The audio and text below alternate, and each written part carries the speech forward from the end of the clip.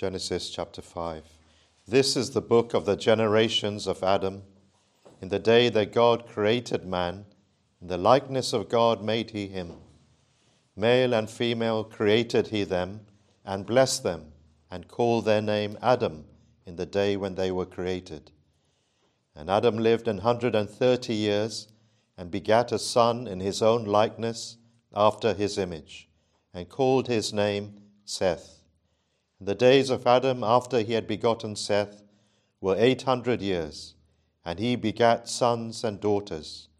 And all the days that Adam lived were 930 years, and he died. And Seth lived 105 years, and begat Enos. And Seth lived after he begat Enos 807 years, and begat sons and daughters. And all the days of Seth were 912 years, and he died. We shall leave it there. We're looking, friends, this evening at this chapter, Genesis chapter 5. I have to say, when I first thought about doing this chapter, I thought of bypassing it, but really I wasn't too sure how beneficial it would be. But when you look at it, like in all Scripture, there is so much here, and I hope we have enough time to cover all that we want to say tonight. So it is actually a very, very key chapter, a crucial chapter, as you can see, because it connects creation on the one hand, and all that has preceded this chapter, Genesis 1 to 3, with the flood on the other side. At the end of this chapter, we're going to read about the birth of Noah and his 3 sons. Well, that's a link. That's very important. And so we're going to look at this particular chapter and maybe just mention in passing another key chapter, which is chapter 11. So we won't go through it expositionally, verse by verse. That would be a bit too tedious. But what I'll do is just mention a few thoughts from it, and may the Lord help us and bless us in this study. Well, firstly, it is a very historically, as I said, important chapter. And it takes us we can see here, it's the godly line. Last week we looked at the ungodly line of Cain. And now here in chapter 5, we see those who are believing in the Messiah that is to come. And from this godly line is going to come the Messiah. Christ is going to come from here. All these names that you see mentioned here, well, you can pick them up in Luke chapter 3, where we look at the genealogy of Joseph, who was thought to be the father, assumed to be, of course he wasn't, the father of the Lord. And you can trace it all the way back to these names in Genesis chapter 5. But it's an important chapter, as we said, to connect, take us all the way from the creation right until the call even of Adam. This chapter ends with Noah and his 3 sons, one of whom was Shem, and then the middle son. And then chapter 11 picks up on Shem and takes us all the way to the birth of Abraham. So I'll tell you why this is so important in a minute. But here we have what the experts call this chapter chronogenealogy. And that basically means it's not just a list of names that we have here, but we have names and timestamps. So we have the name, and we have the age, at which people begat their sons, and then you have how long, the time length these people live for. So here we have not only real men, real sons, but specific years are given to us, both in this chapter, in chapter 5, and also in chapter 11. And the reason why this is so important is because we live in a day where we are being told that the earth is billions of years old. And we are being told that because of evolution, the earth must be so long. So the two go hand in hand. Evolution on the one hand, and an old earth, billions of years old, go together. Whereas if that theory of an old earth can be disproved, if it can be dismantled, and if it can be shown that actually our earth is not so old, that our earth is actually a young earth, then the whole theory of evolution falls to pieces. It becomes extinct, really, because the two must go hand in hand. And that's what we believe the Bible is doing. That's why this chapter is so vital and key for us to show to us that there is actually a young earth, and relatively young. How young? Well, 6,000 years we estimated at. And if you do the maths for yourself, as I did, you can work out the figures for yourself. It's very interesting to do it. I'm not very good at maths, and you don't have to be a maths expert, as some of you are here. All you need really is a calculator, or even just your brain. It's quite simple, and you can trace it right from the creation of Adam all the way to the flood, and you come up with the figure of 1,656 years. And then after the flood, you got chapter 11. You got 352 years from there to the birth of Abraham. That's about 2,008 years. And according to the experts, they tell us Abraham was born some 2,000 years. There was a time period of 2,000 years between the birth of Abraham and the birth of Christ. So that's already just over 4,000 years. And then you add our years of 2,000 on top of that, and you arrive around 6,000 years. And that's the biblical way of looking at our earth, just over 6,000 years. If you're a little bit confused with those figures, I advise you just to go through the chapter yourself and do it for yourself. Just pin it on a little diagram. It's very simple to do. But a confirmation to us that our world is a young earth. Our earth is not billions of years old, as we are told. Now, some people would argue, some of the old earth scholars, and some of them even are believers, would argue that there are gaps here. There are gaps in this chapter is not telling us every single name that existed. There are breaks in this chain. But actually, they're saying this is only a sample of the names that are given. Many of them are omitted. But when you look very carefully at the words, well, the wording is very specific.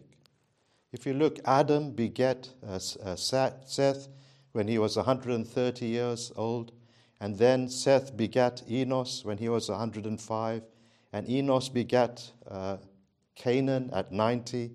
All is very tightly linked together. There are no gaps in the chain, and you can see this for yourself once again. There's no break in there. So this is very clearly shown to us. So friends, this is not just a technical point that I'm bringing to you tonight. This is also vital when it comes to our faith, because if we doubt what God says here in Genesis chapter 5 about the age of the earth and these things which have happened, then when you read other parts of Scripture, how do you know that's true?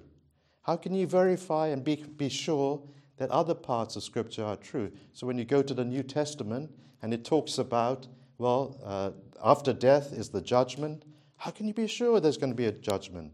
You will put doubt. You may have a doubt about that. Or is there really a resurrection? Is death maybe it's the end, people say. But the Bible says no, it's not the end. After death, well, there is a general resurrection when Christ returns. But if you doubt here, then maybe some will say, well, we don't believe that either. You can pick and choose. But we believe all of Scripture is inspired by God. And so it's an important point that we must hold on to. Well, as we look at another point at this chapter, I'm sure you can see for yourself that one of the things that really strikes us is the longevity of people. Adam lived to 930 years of age. And his descendants, well, they also lived a very long time. This is all, of course, before the flood. Enoch lived the shortest time, 365 years, and Lamech, Noah's father, 777 years. And most of them lived almost 1,000 years. So with Methuselah coming out tops at a grand old age of 969. Well, things changed after the flood. But we may ask the question, why did these antediluvians live so long? Some people say it was the climate at the time was different to post-flood, or it could have been the diet that they were on, or maybe they had a strong and robust constitution. Others put it down to the vapor canopy theory, which we looked at in one of our initial studies, which says that there's like a water canopy over the whole earth and protecting the people on the earth from the rays of the sun, so people didn't age as quickly as after the flood, when that canopy was broken, although that theory is not really held on by many these days. Many doubt whether that's really true. But more recently, people are saying we're back to the genes. And the genome decay and mutations is the thing responsible for the long life that they had, and the subsequent the mutations caused the age to decrease over time. Well, I don't know what's the correct one, what's the correct answer. It does seem like this genome decay makes sense. But whatever, friends, whatever the physical cause of their long life may be, there also was a spiritual reason behind it. And what's that spiritual reason? Well, when you look at it, and if you have that diagram in front of you, you'll become clearer, because then you will see that Adam and Enoch and all these other people were more or less contemporaries of one another. Because they lived to such a long age, they were all, Adam was around along with most of the others. The only person who didn't see Adam was Noah. But all the others in this list had access to had access to Adam. What an amazing thing that is. In a time when there was no written revelation, there was no Bible that they could refer to. Adam didn't write a book as far as we know. But in that time, well, things would have been passed on orally. So Adam would have told all the others, this is what happened at creation. This is how I discovered Eve, how she came about. This is what happened. We had that test given to us from God, that if we'd kept God's commandment and not eaten of that fruit, well, we would have lived forever. But we failed. How miserable it must have been for him to have to repeat that year after year for 900 plus years to pass on. But he had to do that. He had to tell others. The Sabbath day, the seventh day, which was instituted for worship. And then the other things, the fall, the promised seed. Of course, that would have been something that he rejoiced to tell others about. But he's passing on this information to his contemporaries. They had access to him. And so, surely for this reason, at least from a spiritual viewpoint, there is a great benefit in these long lives. Enoch, who walked with God for 365 years, well, for 300 of those years, he could talk to Adam and fellowship with him and find out things from him. And so it was a blessing, I'm sure, to him. And then we move on to just look at verse 1 and 2. This is the book of the generations of Adam. In the day that God created man in the likeness of God, made he him. He's reiterating what happened at creation when God made Adam. Male and female created he them, and blessed them and called their name Adam, which means man. And so they're denoted as mankind. But look at verse 3. Verse 3 says, Adam begat his son Seth in his own likeness, after his own image. And that's there deliberately to contrast what happened when Adam was created with what happened when Seth was born.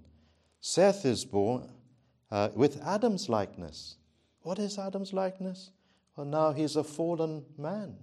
Now he's a sinful man. Now he has turned against the Lord, or he fell and or disobeyed the Lord, so that sinful nature that he now possesses has now been passed on to his son, to Seth. It's not just saying that Seth looked like Adam. That would be superfluous to say. It's not necessary to say that. But it's talking about the sinful nature that has now been passed on. Of course, Adam is the father of the whole human race, isn't he? That's us as well. And so our nature as well is polluted. We inherited it from Adam, that sinful nature. All of us, friends, are born in sin. Verse 5, all the days that Adam lived were 930 years, and he died. And this is going to be repeated as well. Again, another striking thing, not only how long people lived, but that people died again and again. And he died, and he died, and he died. Apart from one person, Enoch, who was translated, each one of these people died. And it's amazing actually how long they lived for before they died. Adam was spared for a long time, as we said, almost a millennial before he died. Why did he die? Well, because he disobeyed the Lord. And this is now punishment for his sin. Because of his disobedience, the Lord said, in the day you eat of the fruit of the tree, you will surely die. Well, God had mercy on him. He began to die after he took of that tree, but now 930 years later, he actually dies. It came to pass. The word of God happened just as he said. Now, again, because of the long age, I'm assuming that they didn't see many people dying, not in comparison with today where people live shorter and death is more frequent and more common to us. But here, in those times, well, perhaps it was less common or not so often that they saw somebody die. So when it did happen, well, it must have been very deeply felt by those. The loss must have been greatly felt by those who knew the person who passed away. For example, Adam. And they would have no more access to Adam. Death is such a horrible thing, such a dreadful thing, isn't it? And to no more have time with somebody who they'd spent hundreds of years with in this case, to no longer have their company, to no longer be able to worship together with them. And it would have made a big impression upon them. But today, also death is still painful. It hasn't lost any of that sadness at the loss of somebody. We wonder whether it really has a big of an impression on people as in these days. It's apart from maybe near family who feel the loss even more. Often when people go to funeral, well, very quickly they seem maybe to have forgotten. They're not thinking, why do people die? And they're not taking it to heart and learning the lessons from that funeral. So often people may attend a funeral and then very quickly forget and go back to their careers and go back to their families and to life in this world without learning lessons from such an experience. People are more concerned sometimes like with politics or what's happening than to learn those. Every death really should teach us something, cause us to ask questions and really also to seek the Lord. But let's move on to Enoch. And you're all, I'm sure, very familiar with Enoch in verse 19. Jared, the father, begat Enoch when he was 800 years. I beg your pardon. Verse 18, Jared lived 162 years and he begat Enoch. And Jared lived after he begat Enoch 800 years and begat sons and daughters. And then verse 21, Enoch lived 65 years and begat Methuselah. And Enoch walked with God after he begat Methuselah 300 years and begat sons and daughters. And verse 24, Enoch walked with God, and he was not, for God took him. Enoch here, we've spoken about him before at length, so just mention just a little bit. He was a man, as we read here, who walked with God before the flood. Not that the other people in this chapter didn't walk with God. They also knew the Lord. This is the godly line. But it was more visible in Enoch. He walked in a closer way. It was more evident with Enoch that he walked with the Lord. Twice it's mentioned in 3 verses that he walked with God. And for 365 years, he walked faithfully and closely with God.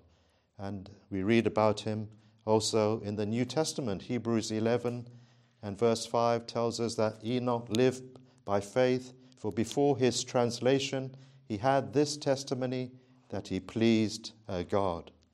And then again Jude speaks about him. Enoch, also the 7th from Adam, prophesied of these, saying, Behold, the Lord cometh with 10,000s of his saints, to execute judgment upon all, and to convince all that are ungodly among them of their ungodly deeds which they have ungodly committed, and of all their hard speeches which ungodly sinners have spoken against him. So he was a prophet, and he lived in close fellowship with God. And it's an encouragement for us as well as believers, not to rest in just being reconciled to God. We praise God for that. We're happy that we've come to faith in him and we're at peace with him, but to aim to walk in a closer way than we have done before, to seek to enjoy sweeter communion, may I say, with him, a more open communion with him, heart-to-heart walk with him, speaking more with him, hearing more from him and his word, being more in his company, as it were, by faith, of course, not physically we're talking about. Even in the midst, we're not talking about going away as a hermit and becoming a monk or something like that, but even in the midst of the hustle and bustle and the things of life and all the things that come our way, even then, to be able to walk with the Lord in a close way. I don't think this is a romantic notion of the Christian life, but it's something that is possible for us, I think, even in this world. And then we read something special about him. This is so unusual that he was translated. In verse 24, he walked with God, and he was not, for God took him. That means he didn't die. He was one who didn't see death. Just like Elijah, he was taken up also to the Lord. He never saw death. And so here is another one, Enoch, who God took him straight to heaven. He went missing. Couldn't find him in the community. Where is Enoch, they were asking. Anyone seen Enoch? No one's seen him. Search parties sent out. Did he find him? No success. Sent him everywhere. Sent search parties everywhere. None was found. He was not found, as we're told there in Hebrews. But why did God take him? Why didn't he see death? Was he special?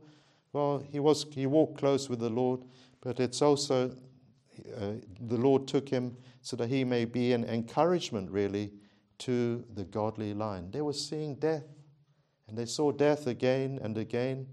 They were familiar with death, and perhaps they wondered, and perhaps they were unsure, well, will there really be a day of resurrection? And when they saw or heard of Enoch being taken up, well, that would have been an encouragement to them, that there is an afterlife. There is a heaven to look forward to. There is a better place than this cursed world in which we are living. A place of immeasurable happiness that God has prepared for all who will follow him and serve him in this world. And so even his being taken up would have been a great encouragement to these his contemporaries, as he is also to us. But we remember that testimony that he had. He pleased God. He pleased God. That was his epitaph. He pleased the Lord. And we want to make that our life's aim, our purpose as well, to please the Lord. And then just a couple of other things before I close. Methuselah, well, lived such a long life, 969 years. And again, it's interesting, if you look at that graph, you would see that he died 1,656 years from Adam, and he died in the time of Noah, and he died in the very year that the flood came. Just before the flood came, God took Methuselah away. Lamech, Noah's father, had died 5 years previously, but Methuselah himself died just before the flood came. So God took him from the judgment that was to come. Noah's going to go through it and be protected and saved, but in Methuselah's case, he's taken from it. And then finally, a few words about Noah. There in verse 28 and 29. Lamech, the father, lived 182 years and begat a son, and he called his name Noah, saying, "This same shall comfort us concerning our work and the toil of our hands, because of the ground which the Lord hath cursed." And when you read that, it's sort of, you can see sort of the fatherly figure, looking at his son and saying, all our hopes and expectations are in this boy. Our life here is so very hard and difficult, and we are, so in so much stress over just providing food for us and getting produce from the land, and it's a toilsome work. But this lad, this boy, well, he's going to alleviate our sufferings. He's going to bring us relief. That's sort of a filial desire, or rather a parental desire and wish that this boy will fulfill his filial duties. Well, there may have been something of that in there, but this is more a prophecy.